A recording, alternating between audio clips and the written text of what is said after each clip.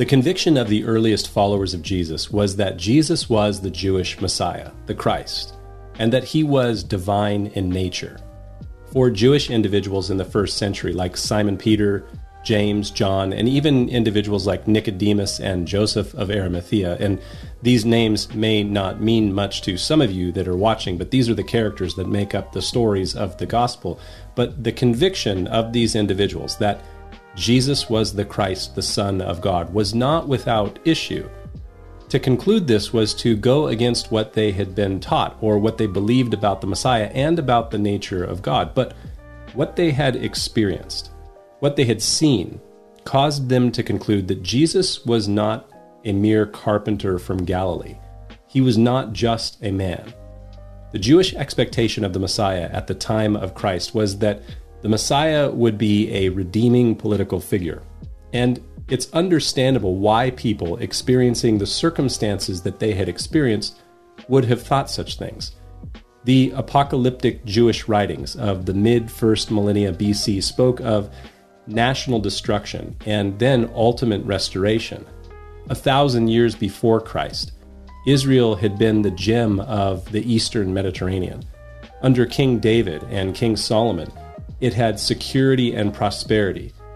But for most of the 1,000 years that came after Solomon, the nation endured division and decay, and then exile, just as the prophets had apocalyptically foretold. But the restoration they foretold had not materialized, not exactly.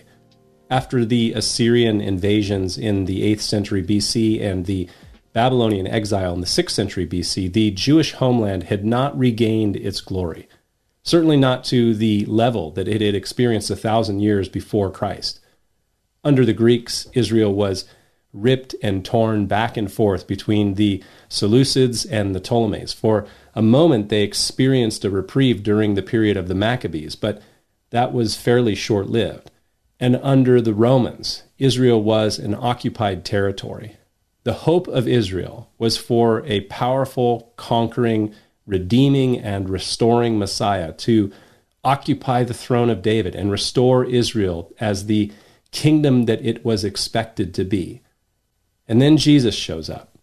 He is condemned by the Jewish religious leaders and crucified by the Romans and his followers, who were also hoping for a conquering king.